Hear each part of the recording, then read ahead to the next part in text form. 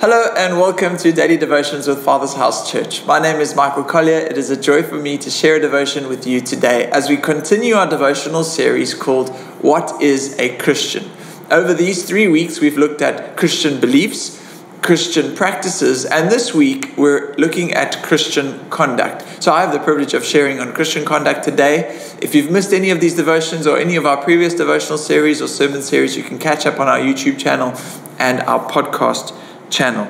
So what is the single most important conduct of a Christian? Often we may know that Christians are termed as hypocrites because our behavior doesn't always align with our beliefs. Of course, it is our faith in Christ, our belief in Christ, that makes us a Christian, not our behavior. However, through our faith in Christ and His redemptive work in us, there are many behaviors and ways of conducting ourselves that are expected of us as a result of being a follower of Jesus. The goal of the Christian life in terms of our conduct is that we begin to look, live, and love like Jesus. 1 John 4 verse 17 says, "This is how love is made complete among us, so that we will have confidence on the day of judgment. In this world, we are like Jesus." So the question is, what does it mean to look like Jesus? What conduct best displays His character in us? How will we be known as His followers or His disciples? Well, Jesus famously said in John 13 verse 35, "By this, everyone will know that you are my disciples, if you love one another." All other conduct stems from this, the way we love like Jesus. And all else is pointless and powerless without love. In fact, 1 Corinthians 13, which is the famous passage on love, starts by saying, "If I speak in the tongues of men or of angels, but do not have love, I am only a resounding gong or a clanging cymbal. If I have the gift of prophecy and can fathom all mysteries and all knowledge, and if I have faith that can move mountains, but do not have love, I am nothing. If I give all I possess to the poor, and give over my body to hardship that I may boast, but do not have love, I gain nothing." So this scripture is telling us that love is the greatest ethic, that God is love, and that to represent Jesus is to be known by the way that we love.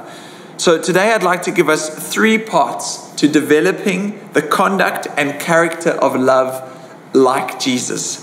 Firstly, we need to receive love from God. Jesus knew He was loved by God. God said, "This is my Son, whom I love, in whom I am well pleased." And therefore, Jesus was able to love others because He knew He was loved by God.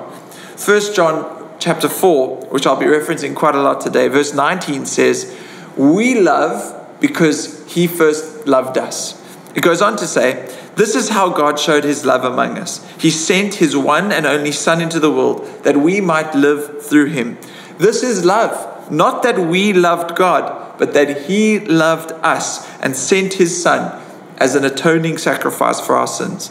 Dear friends, since God so loved us, we also ought to love one another." So firstly, we need to receive the love of God before we can begin to love others. And God generously lavishes His love on us. For God so loved the world that He gave His one and only Son, that whosoever believes in Him shall not perish but have everlasting life. God sends His love into the world, and we are invited to receive it. Secondly, we are invited to rely on God's love. 1 John 4 verse 14 to 18 says, "And we have seen and testify that the Father has sent His Son to be the Savior of the world. If anyone acknowledges that Jesus is the Son of God, God lives in them and they in God. And so we know and rely on the love of God that He has for us. God is love. Whoever lives in love lives in God and God in them.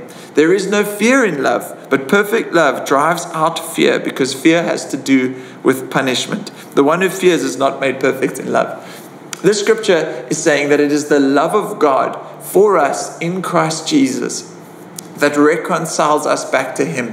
It is God's work that has saved us, and it is our privilege to simply receive His love in Christ Jesus, and then to rely on His love for us that sustains us both now and for all eternity. We don't work our way into God's love. We rely on His love for us in order to live out our lives for God. And then finally, once we have received God's love for us in Christ, and once we rely on the love of God that is in Christ Jesus our Lord, then we are invited to reveal His love to others and to all the world. Dear friends, 1 John 4 verse 7 and 20 to 21 says, "Dear friends, let us love one another, for love comes from God. Everyone who loves has been born of God and knows God. Whoever claims to love God yet hates a brother or sister is a liar. For whoever does not love their brother and sister whom they have seen cannot love God, whom they have not seen. And He has given us this command: anyone who loves God must also love their brother and sister." So there's this privilege that we receive the love of God. We rely on His love for us in Christ Jesus our Lord. And then we are invited to reveal His love to others in response to our love for God. God first loves us. We respond in love to Him. And then the natural overflow is to love others, revealing His love for all His children as the way that we have been loved.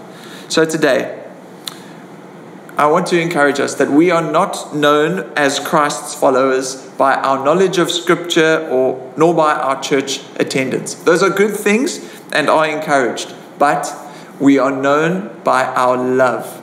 Then, in this world, we will be like Jesus. So what does love look like? Well, that famous passage in 1 Corinthians 13 goes on to say, "Love is patient. Love is kind. It does not envy. It does not boast. It is not proud. It does not dishonor others. It is not self-seeking. It is not easily angered. It keeps no record of wrongs. Love does not delight in evil, but rejoices with the truth. Love always protects, always trusts, always hopes, always perseveres. Love never fails."